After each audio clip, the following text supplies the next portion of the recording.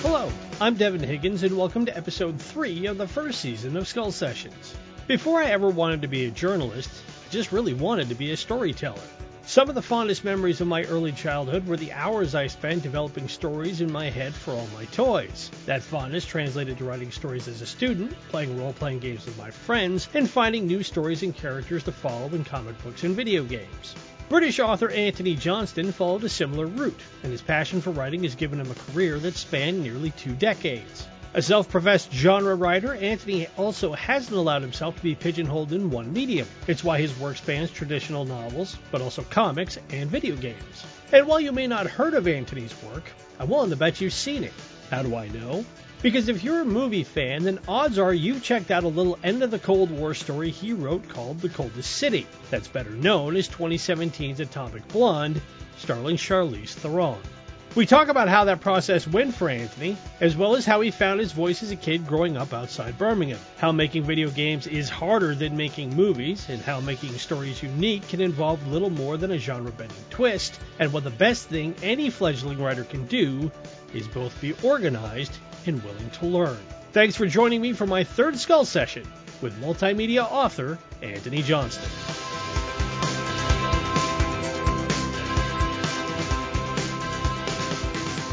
I have a slight bit of a confession to make to you, because as good at geography as I was as a kid, I for some reason got Birmingham confused with like Liverpool and Manchester and the cities in the north. I didn't realize it was kind of equidistant in the middle, which it's literally in an area called the Midlands. Yes. Right. And which I guess in some ways is good, because if I had thought about it that way, it could have quickly devolved, because I know up north, that's Yorkshire territory, and this could very quickly devolve into a Monty Python skit. But my question for you is, because you and I are of similar age, and growing up in Birmingham, the first thing I knew as an American about Birmingham was that Black Sabbath came from Birmingham. And yes, indeed. Yes, they did. You also gave us Richard Hammond. Another conversation, another day. But for you, growing up in the early 70s in Birmingham, what was that like for you, and how much did that have an impact, do you think, on the sort of stories you came up with and your just kind of approach to what you have done with your career?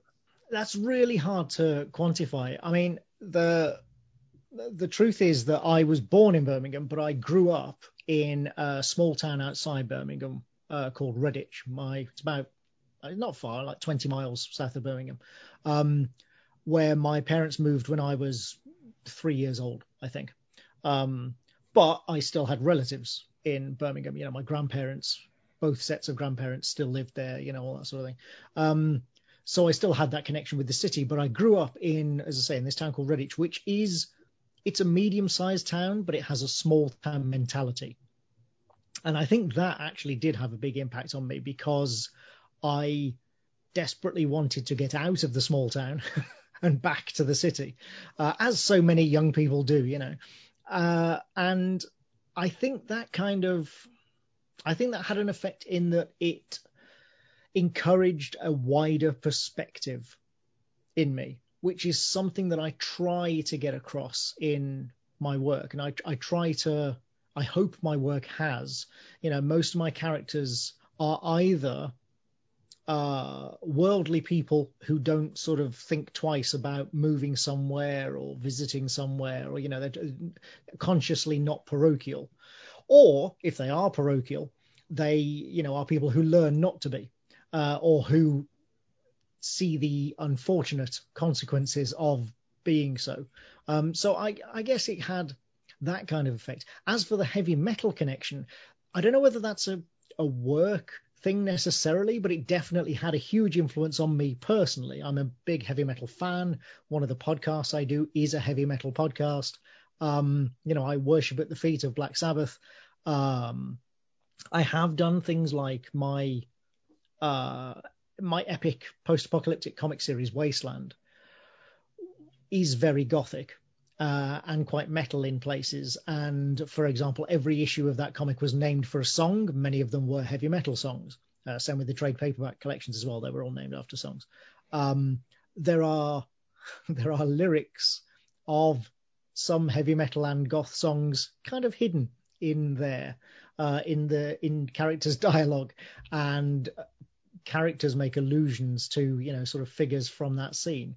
So, I mean, that's a small work influence, if you like, but it definitely had an influence on me. And again, part of that influence was about encouraging open-mindedness, because, and this is where I get on a hobby horse, because heavy metal has a bad rap amongst a lot of people. But one of the reasons that I like metal and I like the heavy metal community is that it's not insular and it's not narrow-minded. It's actually very, very open-minded. Generally, it's open to experimentation. It's open to other genres sort of blending with metal, in the same way that superhero comics are open to lots of different genres sort of influencing, the genre of superheroes. Metal is very similar in that way. And I mean, I listen to a huge, wide variety of music. I'm a great music lover. I listen to a lot of it, and I listen to lots of stuff besides metal. But one of the things that having a love of metal really instilled in me in an early age, as I say again, was this idea that it's okay to see new things, to experience new things, and to enjoy new things, and to seek out new things and new experiences. And I really think that that's had a positive influence on me personally, but I think that has influenced my work as well, because I refer to myself as a sort of genre butterfly. I refuse to kind of get pigeonholed into one genre, and I have really flitted around between genres throughout my entire career, possibly to my detriment. I could possibly have been a sort of more successful in a single area if I'd knuckled down and focused on it, but I would be bored. I don't want to do that. I want to do all the different things. So yeah, broadly speaking, I'd say all of that are factors in that approach to my work. In terms of the content of my work, though, as I say, I don't think it's really had that much of an influence. It's more about an attitude towards creativity. Okay. Well, and I know you touched on it, that comics were a bit of an influence for you growing up, as they were for me, and I think they were for a lot of people. But I think the difference, especially between American comics and English/European comics, which I'm interested in, was here, and as I'm sure everything is Marvel DC. Yeah, Image came along in the 90s, and there were small independent presses that were here and there. But whenever I heard about European comics, I would always hear about Heavy Metal and 2000 AD and Judge Dredd and what Alan Moore was doing. And then when Neil Gaiman came along, and all the guys that were there in that same time frame, mid 70s to early to mid 80s, how much were you absorbing from that as well as American comics as a kid? I was mostly absorbing from that. I actually absorbed very little from American comics until I was in my sort of mid to late teens. I mean, it's funny that you mention Alan and Neil, because the great body of their work was done for the American market, not the British market. Alan had a prior career mostly working for 2000 AD, but also anthology comics like Warrior and stuff, where he created Marvel Man, and had a sort of success there and had that career. But then he quickly moved to America, where the opportunities were much greater. The money was a lot better as well, let's be frank. I'm sure. Because British comics at that time really did not pay a lot at all. Where he got the chance to do things like, his epic run on Swamp Thing, which led to Watchmen and so on. Neil actually did very little in the British comic scene. I think he had maybe 2 short stories in 2000 AD, and that was about it. Oh, and then he also, he completed Alan's run on Marvel Man. He did, I think, was it book 3 of Marvel Man? And then almost immediately, it felt like, moved to America and started doing stuff like Black Orchid, which led to Sandman at Vertigo, and the creation of Vertigo. But part of that came with those guys because they did grow up reading American comics. They wanted to go and work for the big American publishers. I didn't. I grew up reading 2000 AD, and horror comic Scream we had over here was a great favorite of mine. And war titles like Action and Warlord and Victor and stuff. Those were my influences, along with the books that I was reading, which were also a lot of war books at the time, actually, when I was a young boy. Lots of sci-fi and war. I was a young boy. What can you expect? Right. And so those were my influences. But then, in the great irony, I have never worked in the British comics market. Never. Right. Not once. All of my comics work has been either for occasionally British book publishers putting out graphic novels, or in terms of, sort of what we might call pure comics, has been for the American market, including a lot of those independent publishers that you mentioned. That's where I started with people like Oni Press, later Image, and so on. I've actually done very little work for... The only work I ever did for DC was a couple of commissioned scripts that I got paid for, but they were never published. They were kind of, filed away. And then I did a couple of years working for Marvel on Daredevil and associated titles around the time of the Shadowland event. But other than that, all of my work has been for the American indie market, if you include Image as an indie, obviously. And none for the British market at all. So this is yet another reason why I'm a little unusual in the field. I just haven't followed the same kind of path as pretty much anybody else that I know. And part of that is because I didn't grow up reading superheroes, so I have no nostalgic love for them. I have nothing against them, and I had fun in those couple of years that I worked for Marvel. It was fun doing what I got to do, which were the very sort of street level noirish heroes. That's, that appeals to me. But I don't have, as I say, that nostalgic affection. I've never been, I'm not one of these people who goes, I have my Batman story in my head that I want to write one day. I just don't. And I don't have a Spider-Man story that I want to write someday. And there are many, many other creators out there who absolutely, that's their aim. They want to write that ideal Spider-Man story or whatever that they've had in their head since they were 6 years old.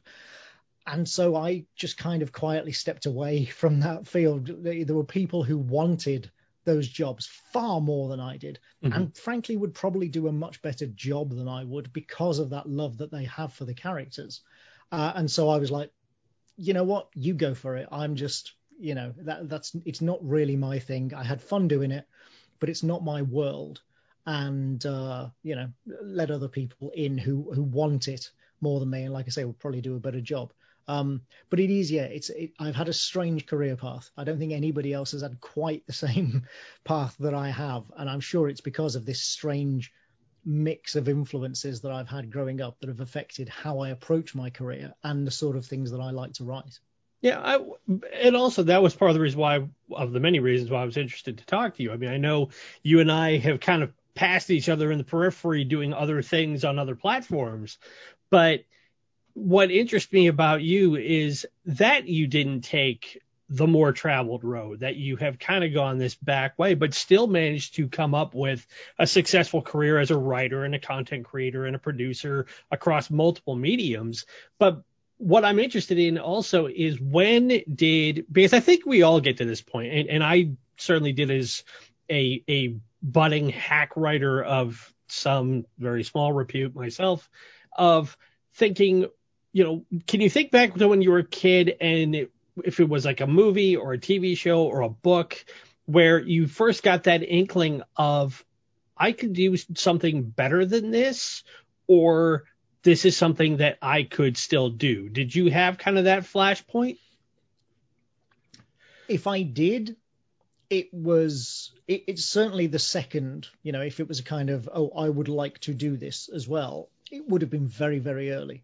Because I've been reading books and comics, since a very, very young age. Frankly, I don't remember a lot of those years. I've often mentioned this. One of my earliest memories is when I was 4 years old. My father read a copy of the Beano to me, which is a British children's anthology comic. And I distinctly remember sitting on his lap. I couldn't read, but he was reading it to me. And then, as I say, growing up, I carried on reading comics. I was a voracious reader of novels as well, and read a little nonfiction. So I always had, I can't remember exactly when I had the feeling that would be fun to do. I've always made up my own stories, and I'm sure that's because of being exposed to them so much at such a young age. As for, I think I can do this better, I'm not sure I've ever had that in comics or novels, at any rate, where I did have it. Mainly because, I just because I've read good stuff. And so I read it and I normally have the opposite reaction. I read something good and I go, I'm never going to be this good. Why am I even bothering?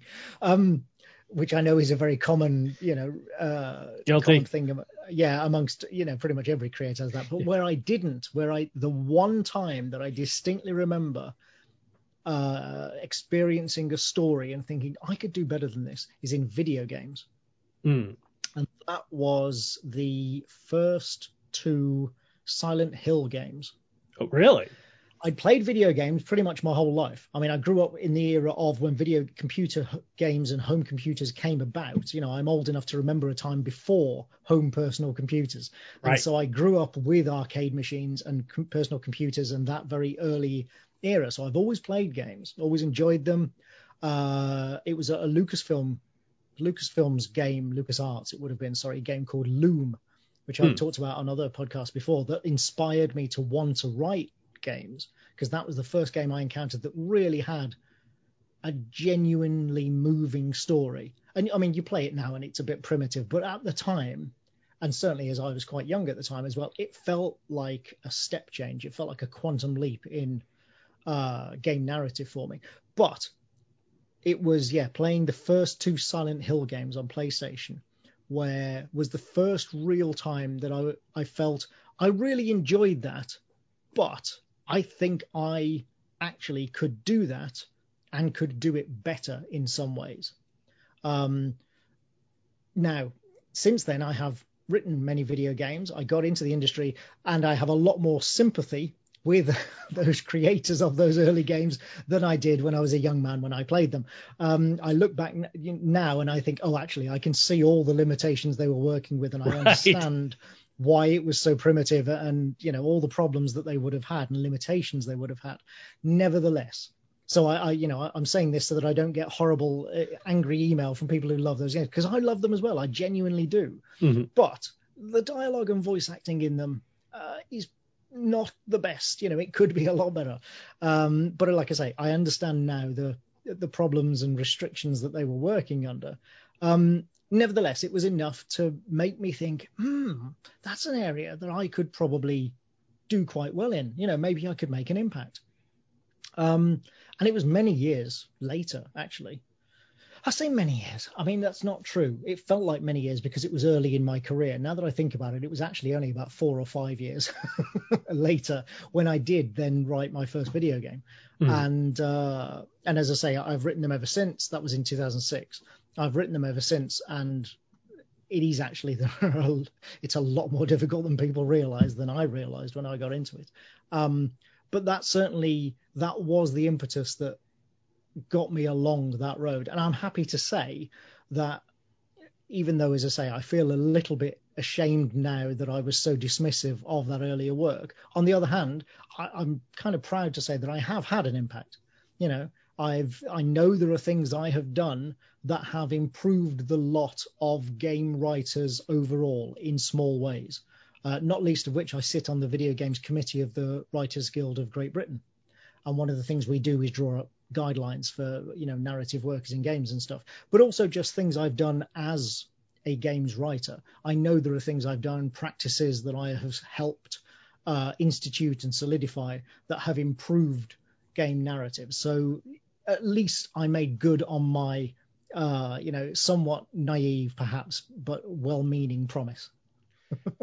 Yeah, I would certainly hope so. And it's funny because I was just playing Castlevania Symphony of the Night for the first time in years the other day, and I started from the beginning. And to your point about how even great games do not have the best dialogue, any young people are going to be listening to this, and it's frightening to think that Castlevania Symphony of the Night is almost 20 years old now, or 25 now almost. So there are people listening to this who probably weren't even born when that game came out. Yeah, the same's true of Loom, I'm sure. Yeah, we're getting old, man. We're getting old. But, even the dialogue in that game very not good. In fact, the opening sequence is now legendary for just how bad the dialogue is. Right, But right. you know, I think I know the one you mean, actually. Yes. yes. Now that you say that, yes.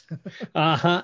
But and I would imagine you've been following this along with this as well, especially given your position on the board. But like with the whole, and I don't want to be too hyperbolic about it, but I don't think it's inappropriate to say the fiasco of what's happened with a game like Cyberpunk 2077 and what we're finding out more about as far as its production history and how far the production crew was stretched and everything that's going into that.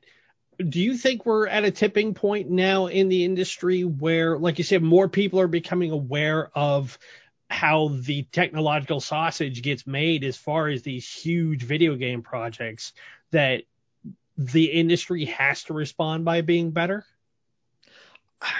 I mean, saying they have to respond, it's always dangerous to talk in absolutes like that, Right. or at least to make predictions in absolutes like that. I hope they do. I really hope that the industry learns from this and applies those lessons. Whether it will, I don't know. The games industry is it's a huge industry, and it is in that old, the old analogy, it is a huge battleship that takes a long, long time to turn. Mm-hmm. You turn it very, very slowly by small degrees. It is very different now to when I first got into it. Like I say, I've now been in games for 15 years, and it is a very different industry now to how it was when I first got into it for a writer, certainly from a writer's point of view. However, there are also some aspects of it which aren't different at all, which have not changed at all in 15 years. And some of those are the aspects that really should change to avoid another situation like Cyberpunk 2077. Funnily enough, I actually tried to join the Cyberpunk 2077 team when that game was first announced, because one of the things, along with many other parts of my misspent youth, such as comics and heavy metal, I was also a role player. Right. I'd been playing role-playing games since I was 12, 13 years old. Tabletop role-playing games, I mean. And that includes the original Cyberpunk game by Art Talzorian. I never played Cyberpunk. I played Shadowrun, but I never got to play Cyberpunk. Oh, and see, now we're at war. I didn't run it. I just played it. Yeah, I'm afraid I'm a purist. I can't be doing with any of that magic. The original Cyberpunk game was released in, I think, 1988, and it was 3 Xeroxed stapled booklets that came in a box. Yeah. It wasn't even called Cyberpunk 2013 at that point. It was just called Cyberpunk. And then they released the second edition, Cyberpunk 2020, and sort of retroactively renamed the first edition 2013. I loved that game. I played the hell out of Cyberpunk, both 2013 and 2020, but especially 2020. I loved it so much. So when CD Projekt Red announced that they'd got the license off Artal to do this game, I tried to get on that team. I sort of cajoled my games agent, to try and get me a gig on that game. Unfortunately, at the time, they were only looking for people on site, and I wasn't willing to relocate to Poland for 2 years or whatever to work on one game. That's fair. Right. I mean, some people would be, sure. But I'm, again, along with my sort of flitting around between things, I very rarely spend 2 years working on a single project and doing nothing else. That's almost unheard of for me. So I didn't get on that team, and it looks like it was a blessing in disguise, a bit of a dodged bullet. That said, it's really hard for me as somebody in the industry, and I think most people in the industry, to really throw anybody under the bus on that game, because if you haven't worked in the games industry, you just won't quite understand the pressures at all levels that everybody is under, because there is so much money at stake. Right. And these games take so long to make. Like movies take a long time to make, from the time that somebody writes a screenplay or a producer has an idea or whatever to the time it reaches cinemas takes a long time. Right. But most of that time is before the cameras start rolling. Right. It's before everybody is actually getting paid. It's all pre-production and deal making and negotiation and all that sort of stuff, which isn't really, yeah, it costs a bit of money for the producers and stuff, but it's not really, nobody's talking about, hundreds of millions of dollars at that point. When you are talking about hundreds of millions of dollars is once everybody starts getting paid, when the cameras are rolling and you're filming, and then you're in production and post-production and then distribution to cinemas. Haha, remember those? And, streaming services might be. And that's actually quite short. Right. That's shorter than almost all video games. Oh, even an indie game like, say, Gone Home. There's an indie game that just about everybody has either played or certainly heard of. Even that was, I think, 2 years in development. I know one of the co-founders of Fulbright, and that game took, I think, at least 2 years, maybe 3, to develop. And right, and Cyberpunk took 8. Exactly. That's my point. It is, for the bigger the game, the longer the development process. I've been involved in games that have taken 4-5 years to come to fruition. And so that's why I'm trying to make why I'm making this comparison, because people say, oh, but movies cost $200 million. Well, yes, they do. But all that money is spent in the space of like 18 months at the point at which everybody is committed to a release date and everybody knows pretty much how long those steps will take. That's not the case when you're making games. That's really not. And so you end up spending tens of millions of pounds, euros, dollars, whatever, sometimes over 100 million to make something that actually nobody knows how to make most of the time. Most big games involve creating new technologies. And so nobody's quite sure how it's going to work or whether it's going to work. Unlike a movie where, apart from the special effects department, pretty much everybody knows how to do their job and, what's technologically possible. So, like I say, you can call the Cyberpunk situation a failure of management. And that's not unfair. Ultimately the buck stops at the top, and you've got to say, well, if somebody's got to take responsibility, it has to be a management failure. But right.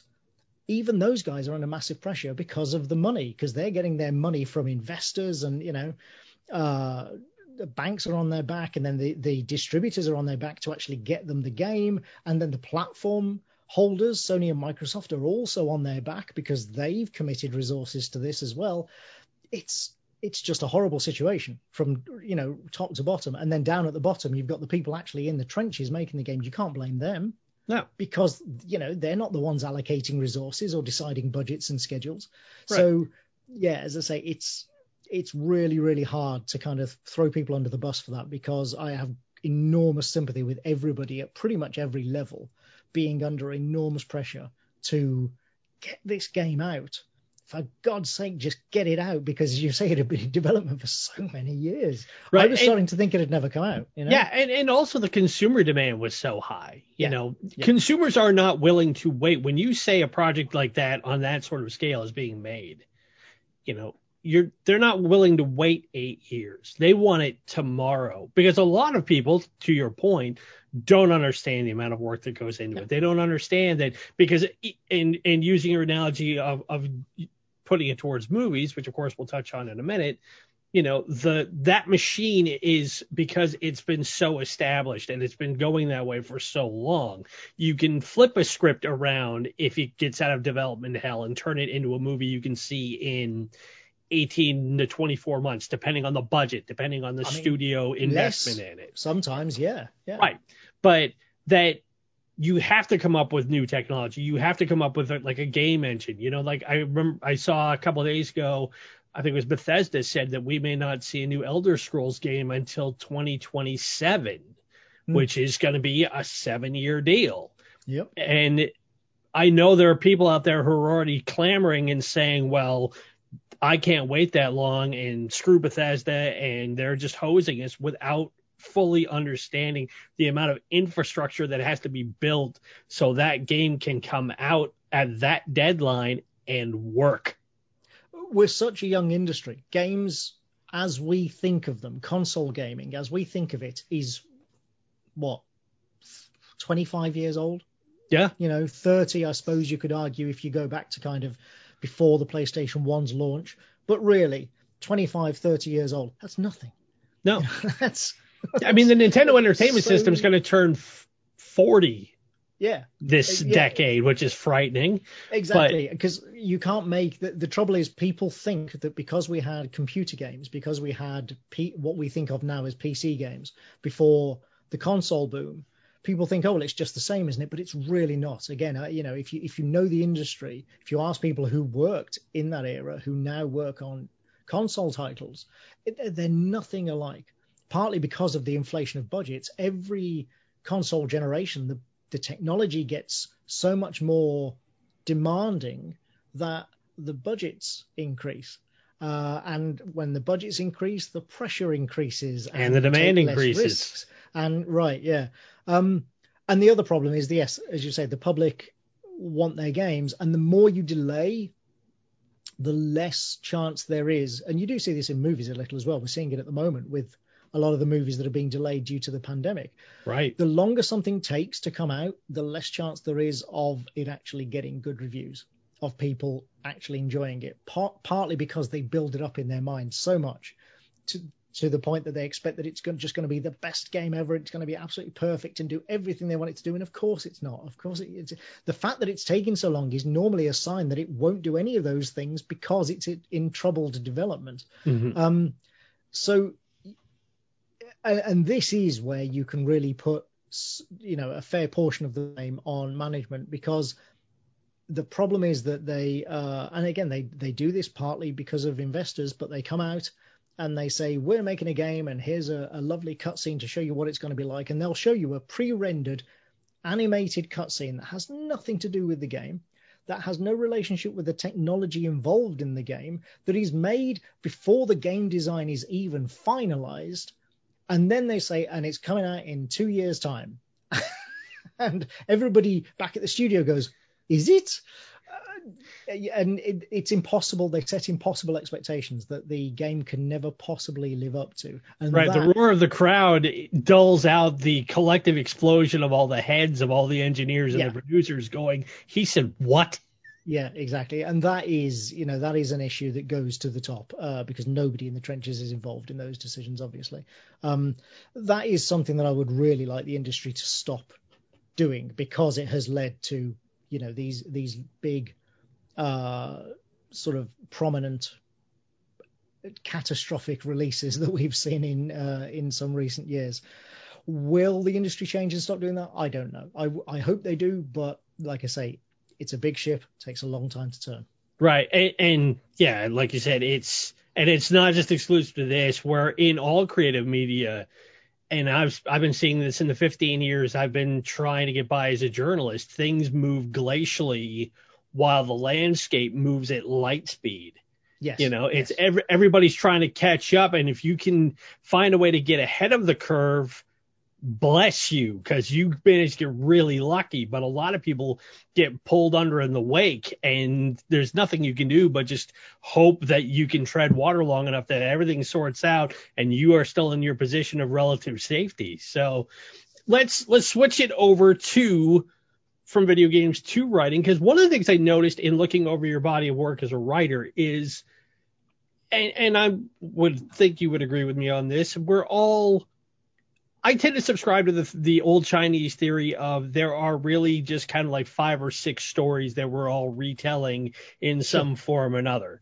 We're all standing on the shoulders of people who have told bigger and better versions of the stories we want to tell. But one thing I noticed about your work, and starting with your first novel, Frightening Curves, was you take a genre like a cop, crime novel, and give it a slight twist. In that story, your protagonist, he's a cop, but he's also a psychic, and he has to deal with a wizard. And I know it's not of a similar or the exact same vein, but I know it's something else that writers like Jim Butcher did with his Harry Dresden novels, where you take genre and you take trope and you find a way to give it a little bit more authenticity by giving it a slight twist. How long did it take you to figure that out, or was that kind of your approach from the very beginning of when you started writing? I mean, I'm not. It's only now that you say it that I kind of think, oh, actually, that is something that I do a lot, isn't it? I'm not. Yeah, And I'm not saying that's a bad thing, because obviously No, it's been successful for you. I understand that, but it's not something that I do consciously, other than having an idea and thinking, oh, that would be interesting, or having an idea and thinking, oh, that needs something more, and then getting, oh, what if I, like the Fuse actually being a good example, which is, set on a space station. And the impetus for that was a conversation I had with a friend who is a physicist, and we were talking about space elevators and the idea of having this sort of rotational gravity and all that sort of thing. And that one thing led to another, and I just thought, oh, I'd really like to set something either on a space elevator or maybe on a floating platform or something, an orbiting platform. But what could it be? It's got to be an interesting story. And the one thing I am conscious of is I love mysteries. Almost all my stories are mysteries in one form or another. They all have something that people are trying to find out the truth of at their heart. And almost in a flash, I just thought, what if there were cops? What if it was just literally mysteries, but in space? And that was the base for the Fuse, which was then what we went for 24 issues, 4 collected volumes of that. It's been optioned for TV. It's still one of my. I'm very proud of it, but I'm also pleased to say that it went down very well. It's one of my sort of best known works. And that was not so much a conscious, I'm going to put 2 genres together, as I had an idea and I thought, well, what can I inject into that that's unusual and will make it stand out? And that was, as I say, putting the cops into it and combining those 2 genres. But if you look at other work like, say, Wasteland, that's not really combining 2 genres. That is post-apocalyptic. Okay, there are some people with psychic powers in it, but that's not unusual for that genre either. So it's not something I do all the time, but I suppose it is something that I have done a fair amount of. It's just because I'm always looking for an interesting angle on a genre. I like genre fiction. I have no problem, no qualms with I'm going to write a crime story or a spy story or a sci-fi story or a fantasy. I have no problem with going into genre, but I am also conscious of the fact that there is so much of it. Right. There is so much genre fiction out there that I want to do something, that I haven't seen before. I mean, that doesn't mean to say that it's completely unique, but at least I'm not consciously doing something that I've seen before. And also in my own style, in my own voice. So that's how you get something like Umbral, which was a fantasy series that I did with Image, sort of dark fantasy. And partly that came about because Chris Mitten, who co-created Wasteland with me, and I wanted to work together again. We wanted to do something else together again. And I knew that was a genre that Chris would absolutely crush in terms of artwork. I knew that he'd be great for it. So that was a conscious move. Okay, I'm going to write a dark fantasy because Chris will be great at drawing it. But then when it came to actually figuring out the story, I thought, well, what do I like about fantasies? What haven't I seen before? What would make it fit my style? And that's how you get a story where magic and religion are both outlawed. There has been a cataclysm, but nobody really quite knows what it is. And you have these strange, nightmarish shadow creatures running around imitating real people, and you get a sort of Battlestar Galactica style thing where nobody quite knows who's real and who's one of the Umbral. And the protagonist is a teenage girl. So all of these things fit my sensibilities, if you like, and fit my kind of style. I was like, these are things I know I can write, that I can write well, that I'll have fun writing. Umbral was actually planned for like 7 volumes. Unfortunately, we only got to do 2 because much as Chris and I enjoyed making it, we just didn't have that many readers. The ones we had really liked it, but we just couldn't reach enough of them, unfortunately. But as is the way. I mean, that's just, That's across the board in all media. If you don't pull enough viewers for your TV show, it doesn't stick. Exactly. Yeah. But I, again, very proud of the 2 volumes that we put out there and the work we did, because it was kind of unique. And I still don't think anybody's quite done anything like it. Now, that's probably quite sensible, given that we didn't sell that many. It's probably not a good idea to do something too close to it. But still, I am proud of the fact that we made something, as I say, that was quite unique in the end. So, I don't really know how to answer that question, to be honest, because it's not it's the conscious part of it for me, as I say, is trying to find a way to tell a story that interests me, that will keep my interest, that I can write in my voice and my style, and as I say, that I haven't seen before. All of which sometimes are high bars. There are many, many stories that I've had, and I'm sure I'm not alone in this. There are many creators who would say this, I'm sure, but I've had many ideas for stories where I think, oh, that's an idea. But then as soon as I start working around it and thinking about it, I can't quite make it. I can't quite go over those bars. That's a terrible. You know what I'm trying to say. Yeah. my metaphor brain is dead. I can't sort of cross those barriers. I get stuck on one or more of them, trying to make it unique and make it something that fits my own sensibilities and that I would want to read. Yeah, that's ultimately everything that I make is something that I would want to read or watch or listen to even.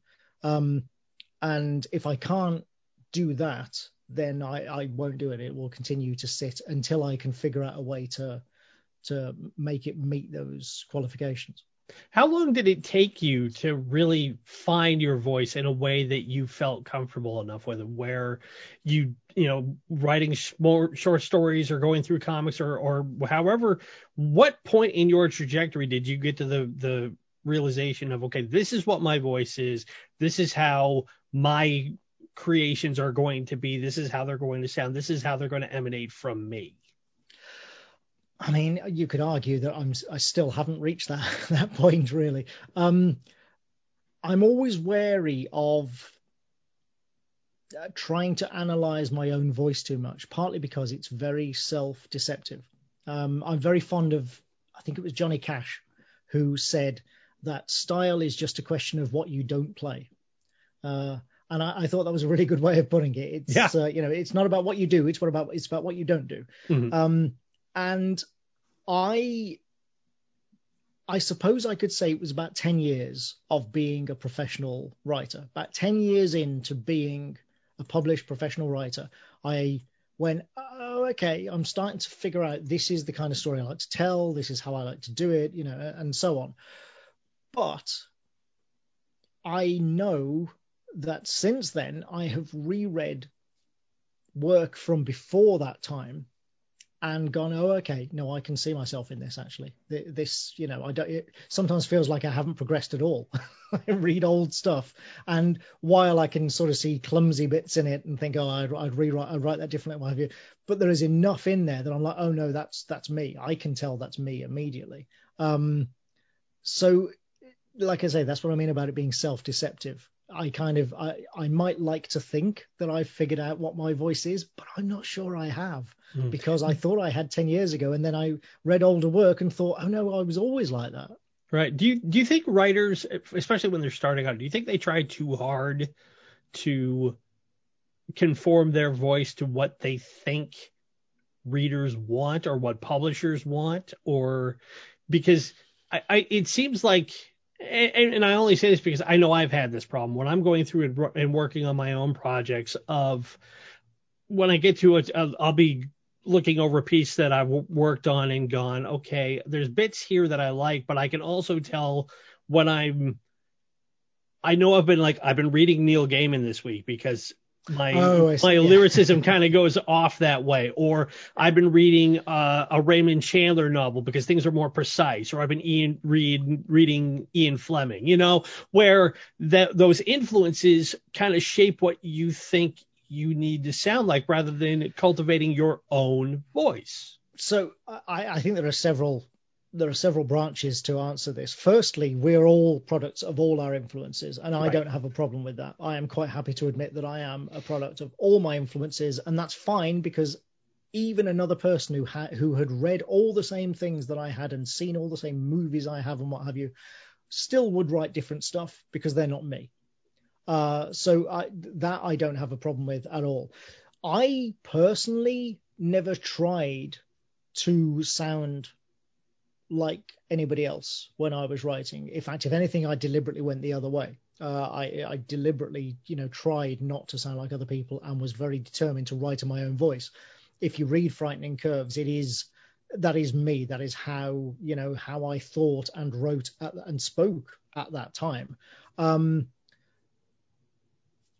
But, and this comes back to self-deception again, I have the same issue, especially these days, when I'm writing after having read, say a writer that I really like. For example, I know that when I wrote the first draft of the Tempest Project, I had recently finished reading William Gibson's Peripheral.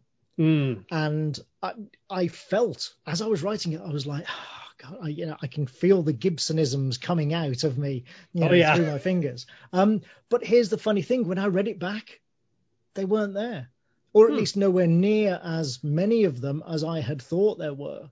Okay. Now, is that just because my style actually does subconsciously imitate Gibson a little bit? Maybe that's true. I don't know. Or is it just because I thought I was being influenced because I had just read the book and I loved it and I'm a big fan of Gibson? So did I just think it, but actually my voice came through and rejected those too overt influences? As I say, writers are terrible judges of our own voice. Oh, yes. I think. Oh, yes. I'm terrible at it. Well, and I could say, quite often I'll read something and I'll just go, well, I don't feel like I have an authorial voice. It's just because it's just me, Right. But then people who read my work will read something and go, well, I knew that was you immediately because you do this and this and this. And I'm like, oh, do I? Okay. I think we're really bad judges of that. Yeah, we are. And I had like a project I'm working on now. I picked it up again after putting it down for about a year and was going through a rewrite. And I have a friend of mine who she's kind of helping me proof it and has been giving me really good criticism and feedback. And one of the things she said to me was, your writing style is, and it stunned me when she said this, she goes, you have a beautiful writing style. And I went, wait a minute, I'm writing a hard-boiled crime fiction story. Beautiful doesn't apply here. And I've been given a lot of criticism over the years in peer groups by professors and stuff. I had a professor in college who told me, don't look to this to be your day job. I'm like, wow, that's constructive. Wow. And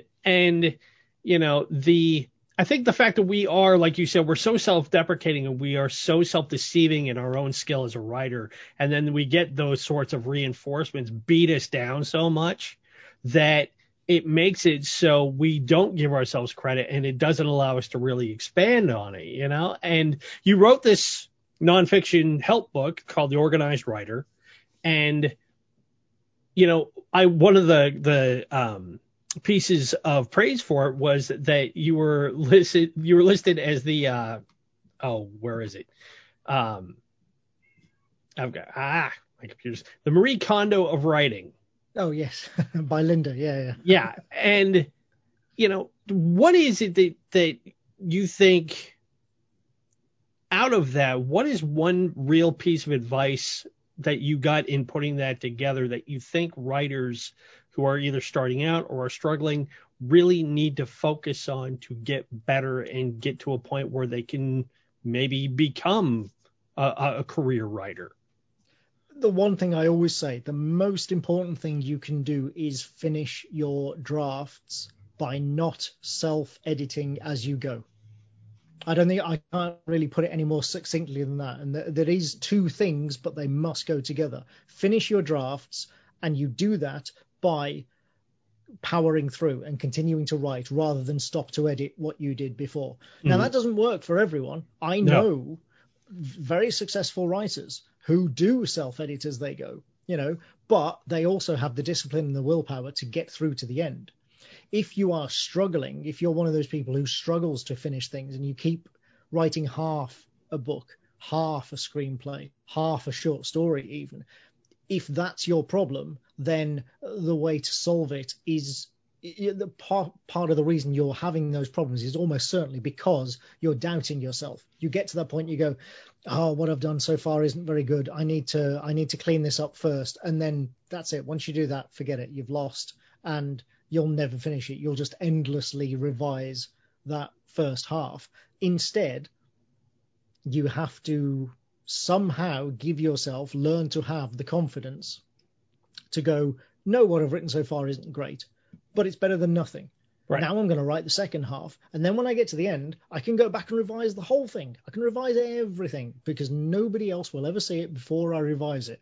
Once you can sort of make that mental leap and get over that hurdle, realize nobody will ever see it unless you send it to them. You're not obligated, to do so until it's finished, until you're happy with having revised it, until you've finished revising it and polished it, at least semi-polished it into a state where you're happy for other people to look at it.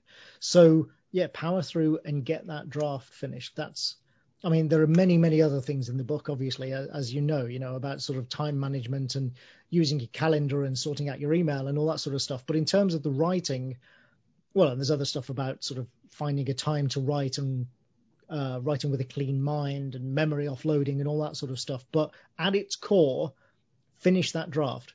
Get that finished. If you can do that, everything else will start to sort of fall into place and sort itself out.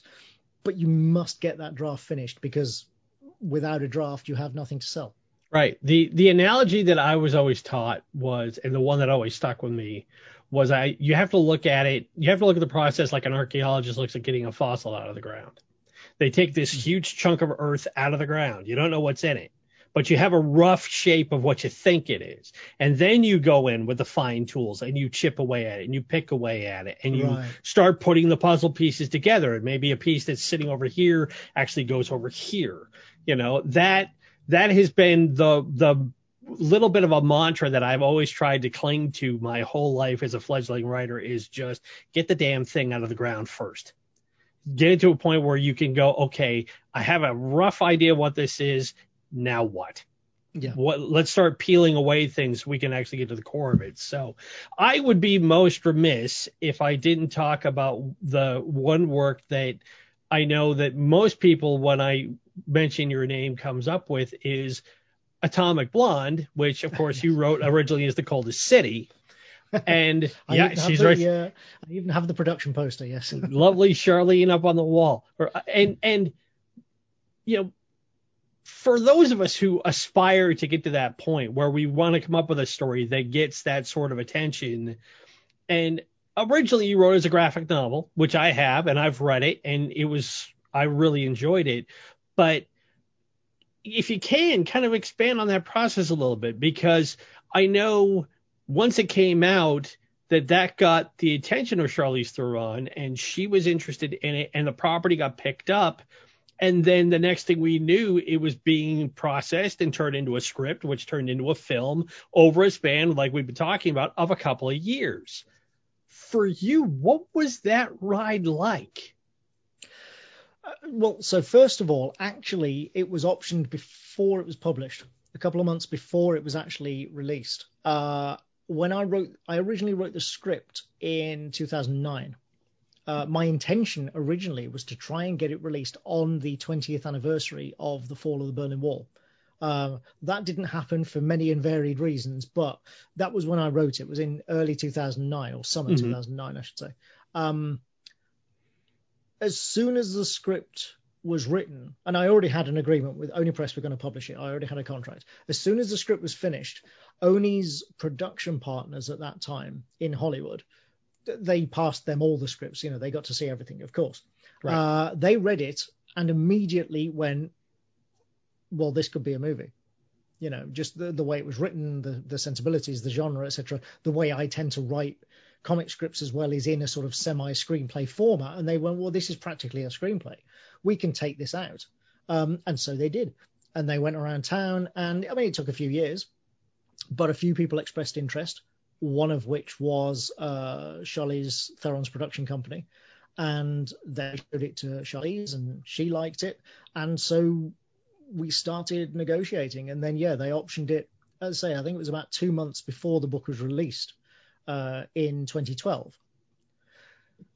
Then there was a whole lot of nothing for 3 years. A whole lot of, really just, talks and phone calls, but nothing happening at all. And then in early 2015, finally we secured financing for it. with Charlize on board, obviously. As I say, it was her company that bought the option. They optioned the book, essentially. So she was always going to star in it. She was always going to produce it. But we didn't have anything else.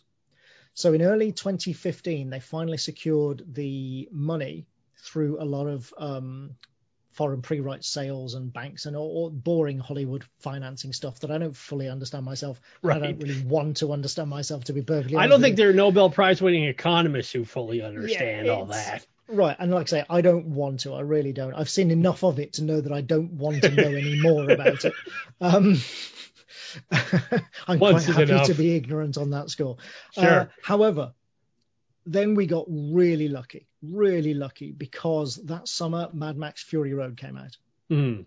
And suddenly, taking the pitch around town, hey, Charlize Theron's next action movie, which she is going to star in and produce, it was like, it was a golden ticket to open every door. The timing was perfect. Yeah, everybody wanted to know what this movie was going to be. Every actor wanted to, sort of have a shot or be considered for it, or at least start talking about it. It was, as I say, we got so lucky. And that's how we wound up with such an amazing cast for a relatively low budget movie. It was not an expensive movie. It was $30 million was the budget. And yet we got that incredible cast. Yeah. Just crazy. Now, sorry, there is a point you mentioned that I skipped over there, and that was Kurt Johnston wrote the screenplay in that time. That's really what happened in that span of 3 years, was he wrote 2 drafts of the screenplay. And I was a co-producer, so I got to read those drafts and stuff and give notes on them. But to be honest, mostly, I had some notes and stuff, but mostly it was all Kurt's thing. I don't want to step on his toes. He was the screenwriter. He did a great job. I gave my notes, but I would never take credit for, sort of the innovations that he helped bring to the movie that weren't in the graphic novel. Right. And then the other person who did that was Dave Leitch, the director. Mm-hmm. It was Dave's idea to turn it, because the graphic novel, as you know, having read it, it's black and white. It's deliberately black and white. That was a very conscious artistic choice because we wanted that noir Cold War feel. Mm-hmm. It's very dry. It's very Le Carré inspired. Lorraine pulls her gun, I think, 3 times in the entire graphic novel and shoots it once. There is not a lot of action. The stairwell fight. Oh. The famous stairwell fight in the movie that takes 12 minutes, that famous one-shot thing, takes 4 pages in the graphic novel, and like maybe 3 punches are thrown. Yeah.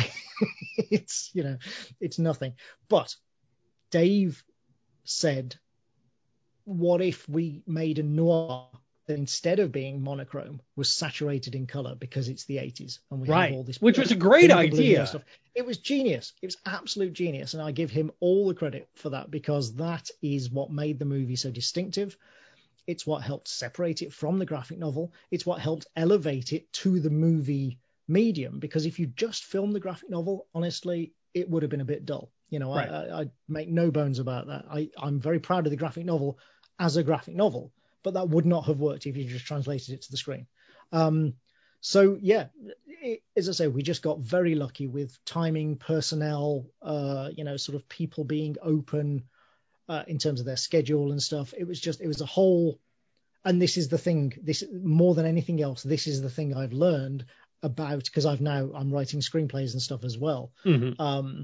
The thing that movie taught me about Hollywood more than anything else is that you need a perfect storm of these things to come together to make a movie. And if you don't have them, you will never get that movie made. And that is why it is so hard to get a movie made, and why there are so relatively few movies made every year. That's why development hell is a very real thing. It really is. It really is, because you need that spark. You need a hot director or a hot actor or a hot concept, that's in the zeitgeist. Something needs to spark that makes people go, yes.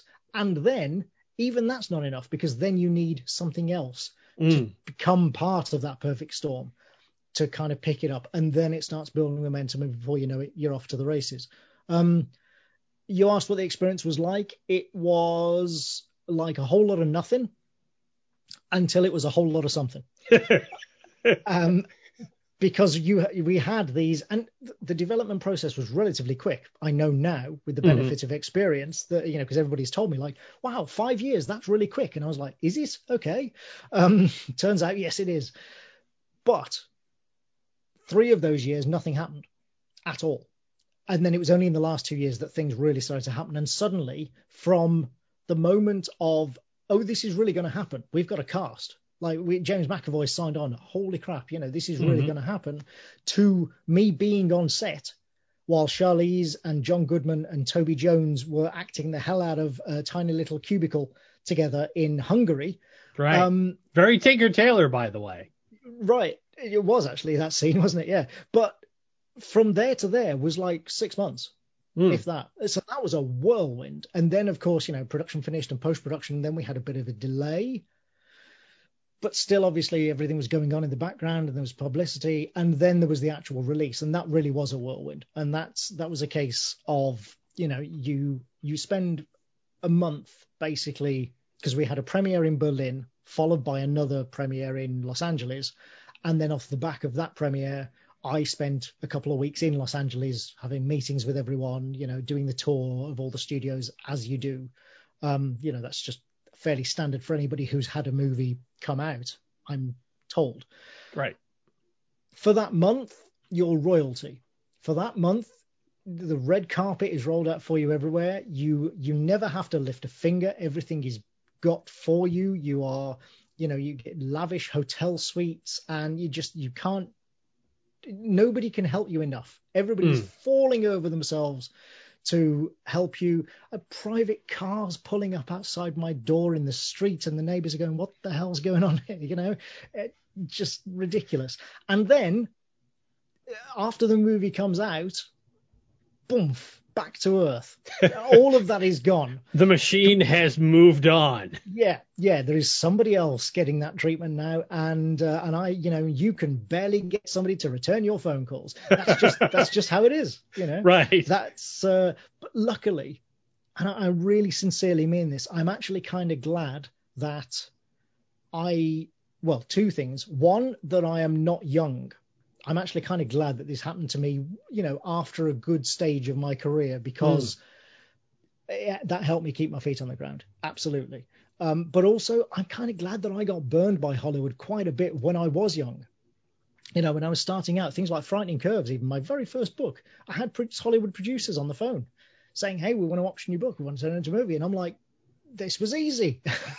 They told me being a successful author was difficult. Turns out it's really easy. Well, no, actually, it is really difficult. And yeah, over the years, I got burned several times by Hollywood producers promising the earth and then delivering absolutely nothing. And so when Atomic Blonde started happening, I was very resolutely, okay, I'll believe it when I see it. Sure. And as I say, again, I think that really helped me sort of keep my feet on the ground. Don't get me wrong, I enjoyed the red carpet treatment. I was at the premieres, I signed glossy pictures of myself for the crowd. That's all that had to be thing. Surreal. Completely surreal. I mean, look at me, yeah, I'm not, what? It's just absurd. But I enjoyed it. I was like, I'm going to go along with this. I'm going to enjoy the ride while it lasts. And that's exactly what I did. And now I'm back in my tiny little study, just writing, doing what I love. It was an experience I'll never forget. It will probably never happen again, but that's okay. How many people get to do it even once? Right, exactly. And it's good to have that perspective. Like you said, if you were 25 and this happened, I would be insufferable.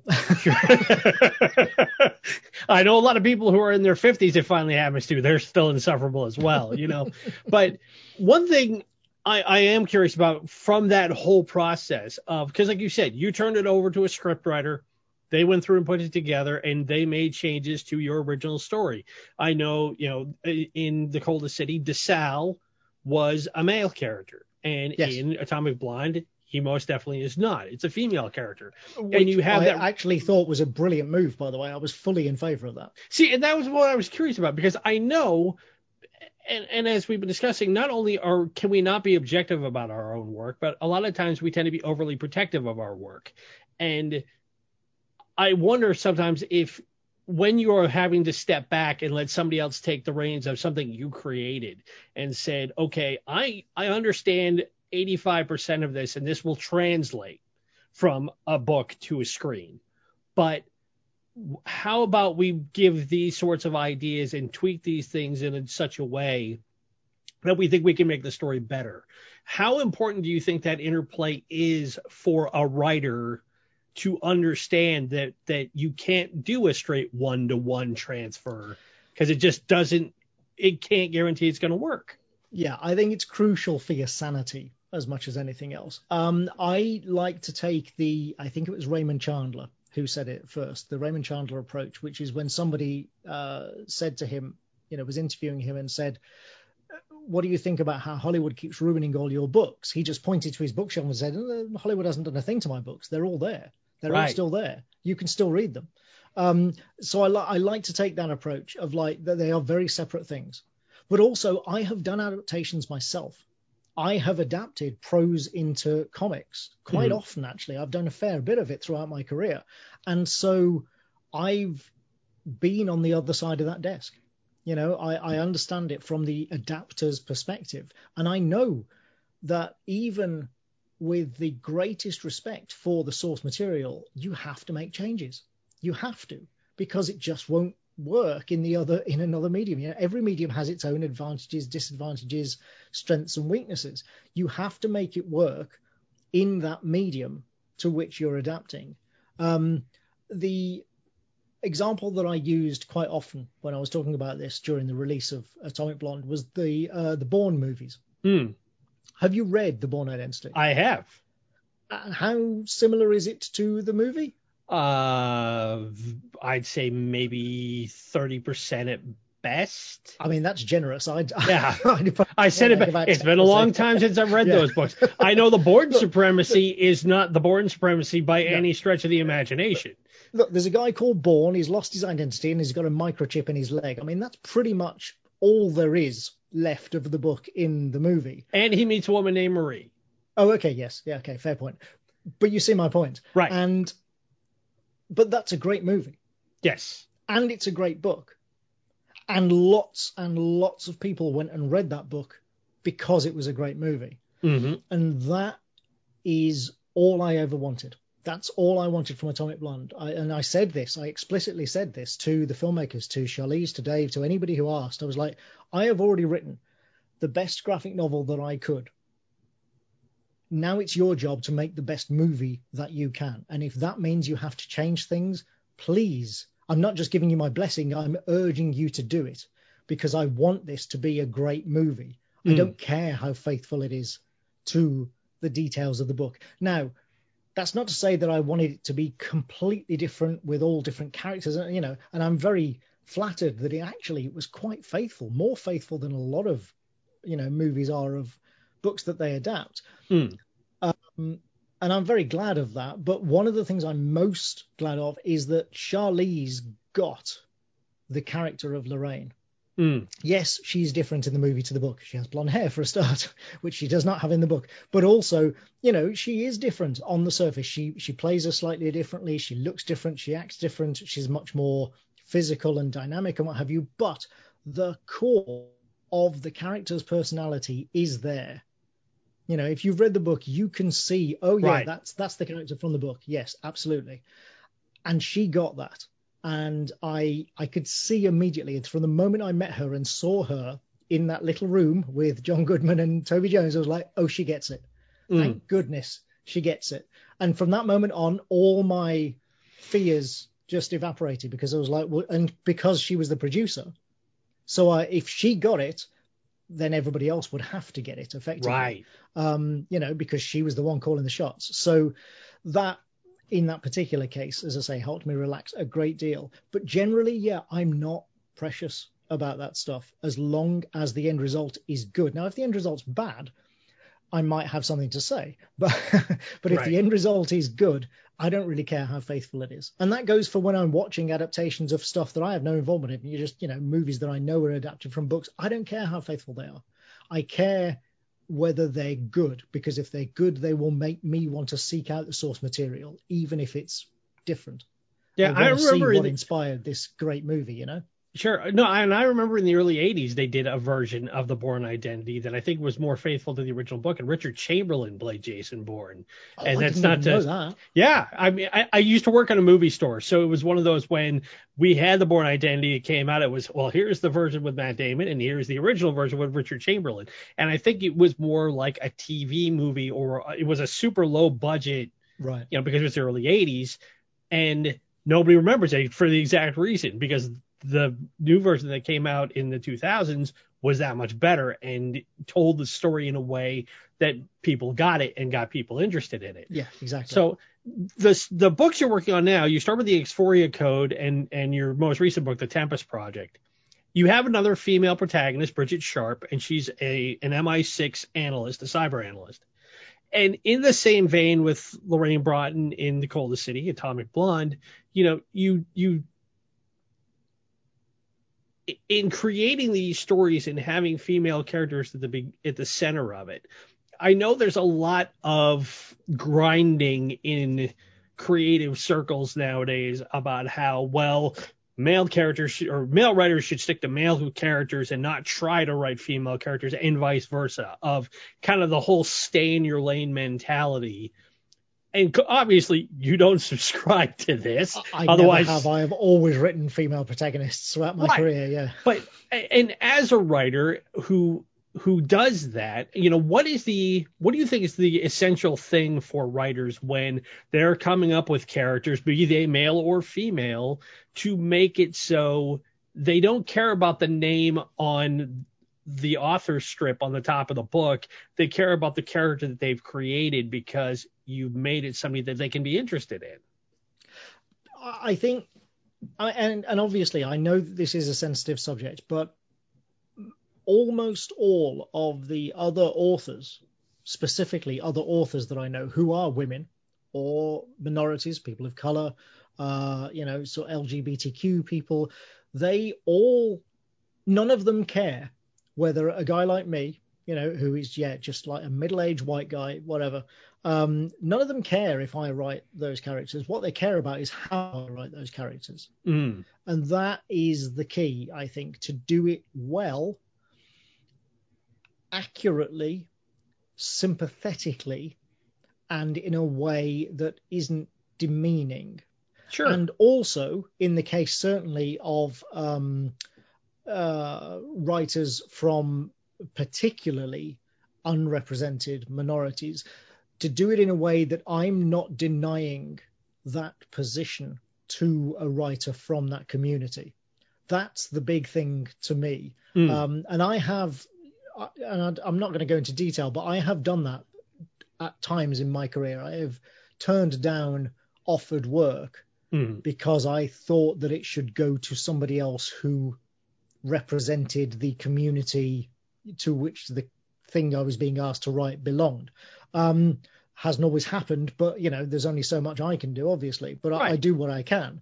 But that's the approach I try to take, is I think, am I denying a position to somebody else in this case?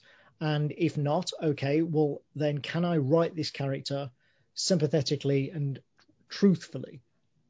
And can I do the research and sort of find the sensitivity readers and what have you to enable me to do that?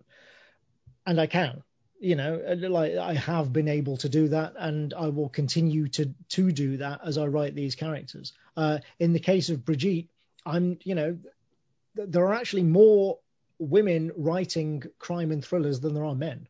I'm a member of the Crime Writers Association here in the UK, and crime and thrillers obviously are the world's best-selling genre right now, and there are more women doing it than there are men.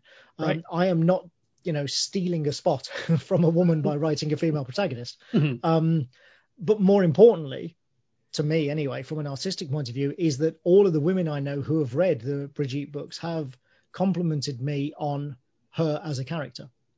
And that is actually very important to me. That I take sort of great pride in.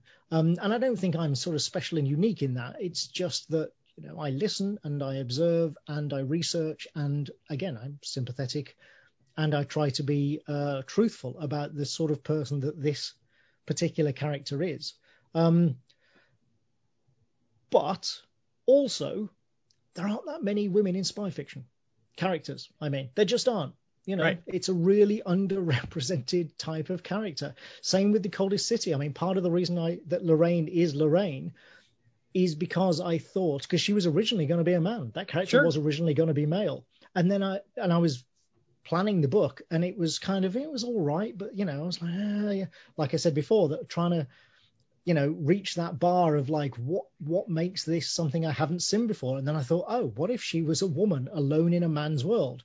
Haven't seen that before in the context of Cold War spy fiction. No. Okay, then let's do that. And that's how, that was the spark. That was enough then for me to start writing The Coldest City. And similar sort of thing with Brigitte in the Exploria Code and Tempest projects I was like, has there been a female cyber analyst in spy fiction? I don't think there has. That would be quite interesting. And there are other aspects of the book and the technology in it and the character of Brigitte that particularly appeal to me, and that I deliberately kind of not designed, but that I gravitated towards to ensure that I would enjoy writing her for hopefully many books to come. And anybody who knows me can probably see what those aspects of her character are. And it's no secret. But mainly it was, I've never seen the closest thing to Brigitte that existed before would be Lisbeth Salander. Yes. From the Dragon Tattoo books. But of course she's not a spy. She's not a government employee working as a spy. It's very different. So yeah, it was that's specifically why Brigitte is a woman, but also I frankly enjoy writing female lead characters. I've done it my whole career. I have been complimented on them from time to time by women, so I like to think I'm doing a pretty good job of it. And the fact is that female lead characters are still underrepresented, certainly in thrillers, in a lot of fiction other than romances. Obviously, you take romance aside and they're still underrepresented in almost all forms of fiction, almost all genres. So, I'll keep plugging away. Yeah. And, as you explained it, I kept thinking back to this anecdote I heard applied to Martin Scorsese in the mid 70s. He had just gotten done making Mean Streets and really kind of got his footprint settled. And he transitioned from that to doing the movie Alice Doesn't Live Here Anymore, which I haven't seen that. Is the antithesis to Mean Streets. It's a female focused, really, it's a landmark feminist film of the 70s. And Ellen Burstyn plays Alice. And when they came to her and said, here's the person we want to direct it, she saw Mean Streets and went to Martin Scorsese and went, I don't think you understand women at all by looking at this movie. And Scorsese, to his credit, said, I don't think so either, but I want to learn. And they worked together and made that movie what it is. Wow. And I think that's the important thing of, whoever you are and whatever your creative outlet is and whatever you're channeling it into, whatever characters you're creating out of it, it seems like as long as you can go into it with the understanding of, yes, this person isn't me and I don't represent this person as a creator, but it gives you a chance to explore those avenues and create somebody that, like you said, can be relatable, can be sympathetic, and can be human. I think that's what we're all looking for. Whoever's the one that's turning the stories out, as long as I can look at it at the end and go, this is a human story that relates to me on some level, or I can get a better insight into this world that I'm interested in through these characters. I think that at the end of the day, that's what we're all looking for. I mean, am I wrong here? No, I don't think so. And I think the important thing as a creator is just, and you made the point there with Scorsese, be open to learning. I am always learning more about my craft, about how to write better characters, about the things about which I write, be that technology or women's issues or, anything, any of the areas that I touch upon in my work. I'm always learning new things about them. I never think, I know all there is to know about such and such. I can't even conceive of thinking that about anything. I don't know anything about anything. I'm learning. I do my best. I would never put myself forward as any kind of knowledgeable expert on anything, really, apart from being organized, perhaps. But in terms of the sort of fiction, I would, no, I know some writers who are a bit like that, and I just, I mean, not personally, but I mean, I know of writers who are like that, and I have that attitude, and it baffles me. It absolutely baffles me. We have to be open to learning new things and understanding new experiences. Think of how different the world is now to how it was just 10 years ago. Mm-hmm. How or even different. 5. Right, but I mean, 10 years especially, that's Yeah. like, the last 10 years especially feels like an absolute eon, you know. You can't possibly hope to make affecting creative work if you don't understand that the world is changing and you must be aware of it and sympathetic to it. You can't know everything. You can't be on top of everything, of course, but that's part of it. Being able to say, I don't know everything. There are lots of things I don't know, but I am willing to learn. That's, as a creator, I think that's all we really can do. Absolutely. And, I could talk your ear off for another hour and a half, but, Anthony, I appreciate you coming on and kind of sharing your journey and kind of where you've gone in the highs and the lows and in everything in between. So his name is Antony Johnston. You can find more about his work at AntonyJohnston.com. Pick up his newest books, The Tempest Project and the original book, The Exploria Code. Make sure you spell it correctly. That's the important thing, you see. You're going to make sure you got to spell it correctly. Yes, Antony, Antony, Johnston, not Johnson. But seriously, Anthony, thank you so much for giving me the time. I appreciate it, and I hope to talk to you again soon. But thank you for joining me for this Skull Session. You're very welcome. It's been a pleasure. Thanks, Devin. Thanks for listening to this episode of Skull Sessions. You can find Antony Johnston's work online at his website, AntonyJohnston.com, as well as Amazon or anywhere else you purchase your media. His latest book, The Tempest Project, is a sequel to his first Brigitte Sharp story, The Exploria Code, so if you don't want to jump in midstream, I recommend checking out the latter before the former. If you like the show or have any recommendations for how to make it better, please leave a review. Seriously, it really does help. And if you want to contribute to the show, you can at my Patreon page, which is patreon.com/Devin J. Higgins. For as little as $5 a month, you can be a producer and have your name included here at the end of the show. You'll also get advance notice of upcoming shows and first crack at bonus content once I've been able to figure out just what that's going to be. All Patreon proceeds go towards keeping the show going and making it better through the purchase of new equipment, so I'll make sure your investment is well spent. Music for the show is provided with permission by my sister, Rowan Church. You can follow their band, the Crystal Furs, at crystalfurs.bandcamp.com. Their new album's in the works and set to come out later this year, but their full catalog's available, and if you're looking for new music to add to your catalog, give them a look. Skull Sessions is a presentation of Pressbox Productions, copyright 2021, all rights reserved. I'm Devin Higgins. Thanks again for listening, and I'll be back next week with another Skull Session. Talk to you then. Bye.